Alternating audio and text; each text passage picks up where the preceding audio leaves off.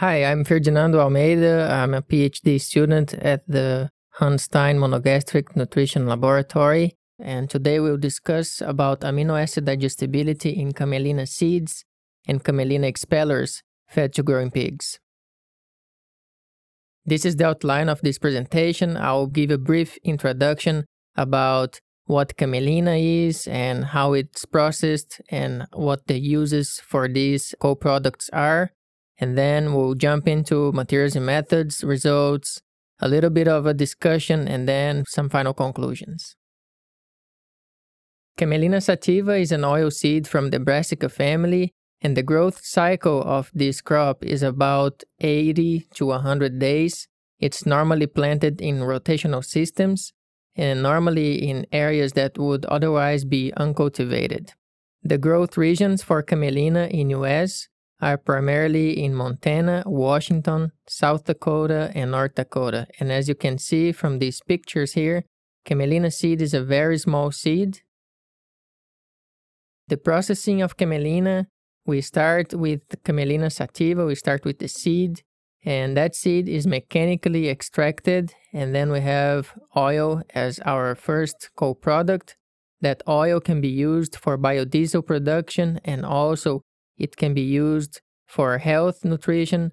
And after the mechanical extraction, we also have the expellers left. These camelina expellers can be fed to dairy cows, poultry, or pigs. For the oil composition of camelina, it's a highly unsaturated oil, approximately 95% of unsaturation. From that 95%, approximately 65% are polyunsaturated fatty acids, and another 30% are monounsaturated fatty acids. There is also high concentration of omega-3 fatty acids in camelina, and as used for biodiesel, camelina has been used for the US Air Force, US Navy, and US Army equipments because it has been shown that camelina oil can reduce carbon emissions by up to 70%.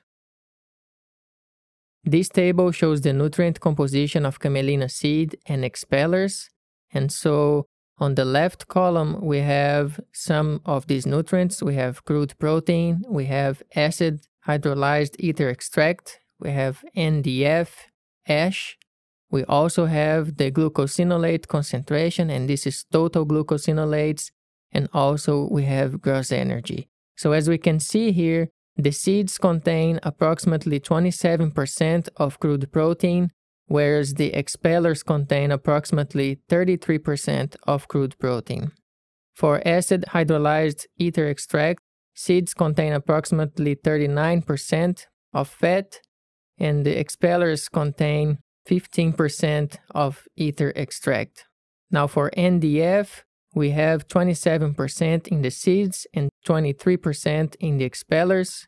For ash, we have 4% in the seeds and 6% in the expellers.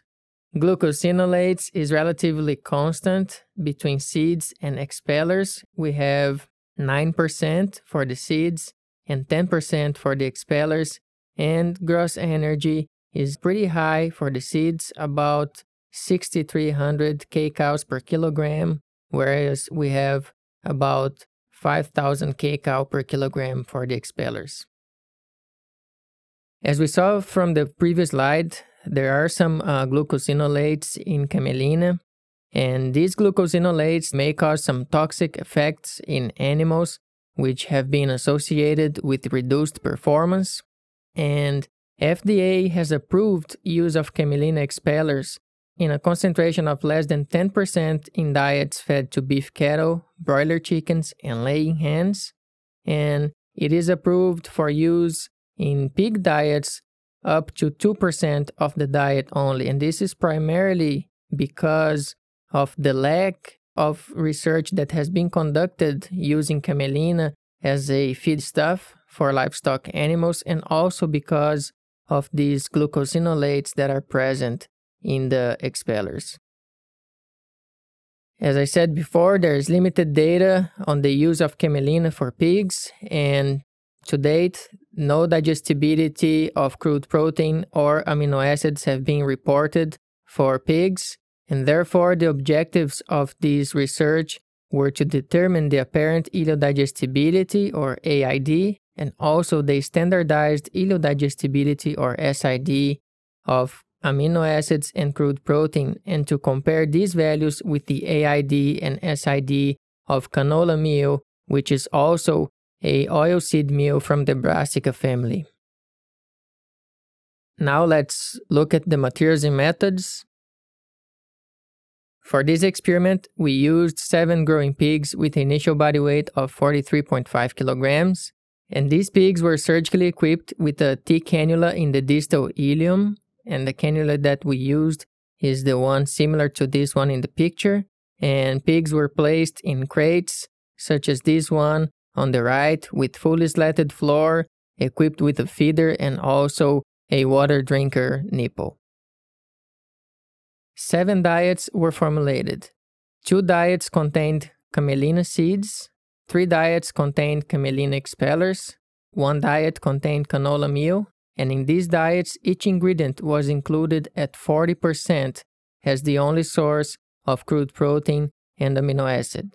We also formulated a nitrogen-free diet that was used to determine the basal endogenous losses of crude protein and amino acids. And for this experiment, we did have FDA approval because of the high level of camelina that we were using in the diets. Pigs were fed 2.5 times the estimated energy requirement for maintenance. Pigs were allotted to a 7x7 Latin square design with 7 diets and 7 periods. Each period consisted of 5-day adaptation to the diet, followed by a 2-day of ileodigesta collection, 8 hours in each day, and data were analyzed using the mixed procedure of SES. Diet was included in the model as the fixed effect, while pig and period were included as random effects. The LS-mean was used for mean calculation, and the pdiff option was used for mean separations with an alpha level of 0.05. Now let's look at the results. Let me take a moment here to set up the graph. On the y-axis, we have standardized ileodigestibility in percent, and then each bar represents one of the ingredients that we were testing. So the red bar represents one variety of camelina seed. The yellow bar represents a second variety of camelina seed. The purple bar represents one variety of camelina expellers, and the green bar represents a second variety of camelina expeller. The brown bar represents a third variety of camelina expeller, and the blue bar represents canola meal. So all the slides for the results will be set up in the same way. And in this first here, we have the standardized ileodigestibility of lysine. And as we can see here, the SID of lysine was greater in canola meal than in the 2 sources of camelina seed. However, the SID of lysine in canola meal was not different from the SID of lysine in the 3 sources of camelina expellers. Now we're looking at the standardized ileodigestibility of threonine, and what we observed here is that the SID of threonine in canola meal was greater than the SID of threonine in the 2 sources of camelina seeds, but the SID of threonine in canola meal was not different from the SID of threonine in camelina expeller 1 in purple and in camelina expeller 3 in brown. However, it was greater than the SID of threonine in the camelina expeller number 2, which is here represented in green. For the SID of tryptophan, we observed a similar pattern in which the SID of tryptophan was greater for canola meal than for the 2 sources of camelina seed, but it was not different from the SID of tryptophan in camelina expeller 1 or Camelina expeller 3. But the SID of tryptophan in canola meal was greater than the SID of tryptophan in Camelina expeller 2. Now we're showing results for the SID of cysteine, and here we observed that the SID of cysteine in Camelina seed 1 was less than the SID of cysteine in Camelina seed 2, in Camelina expeller 1, Camelina expeller 3, and also less than the SID of cysteine in canola meal. However, it was not different from the SID of cysteine in Camelina expeller 2. Now for the results of the standardized ileodigestibility of methionine. There were no differences in the SID of methionine between the Camelina expeller 1, Camelina expeller 3, or canola meal. However, the SID of methionine in Camelina seed 1 was less than the SID of methionine in all other test ingredients. Now for the discussion. We observed that the values that we determined for the SID of crude protein and amino acid in canola meal, they are in agreement with previous data.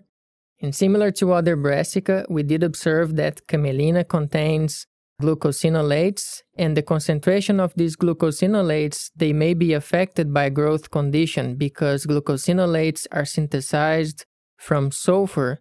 And so depending on the concentration of sulfur in the soil in which each source of Camelina was grown, that will affect the final concentration of glucosinolates, and that may explain some of the differences in the concentration that we observed among the sources that we used for this experiment.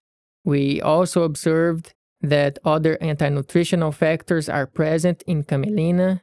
These are trypsin inhibitors and tannins.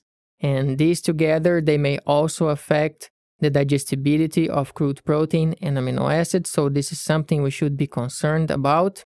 And because Camelina is a relatively new crop in US, there is limited breeding programs, which may also explain some of the variation that we observe among cultivars. So we concluded from this experiment that the SID of crude protein and amino acid in Camelina seed is less than in Camelina expellers and canola meal, and also that the SID of crude protein and amino acid in Camelina expellers is comparable with canola meal, and therefore Camelina expellers may be used as an alternative feed ingredient. Also, we observed that the anti-nutritional factors in Camelina products may limit its use in diets for pigs, and we also need to conduct more research to determine the energy and phosphorus digestibility, and also to determine the inclusion levels of Camelina products in diets fed to pigs before we can actually use this ingredient in practical diets. I would like to acknowledge Evonik Industries for funding this project. And thank you very much for listening, and I hope you can visit our website to listen to other podcasts as well. Thank you.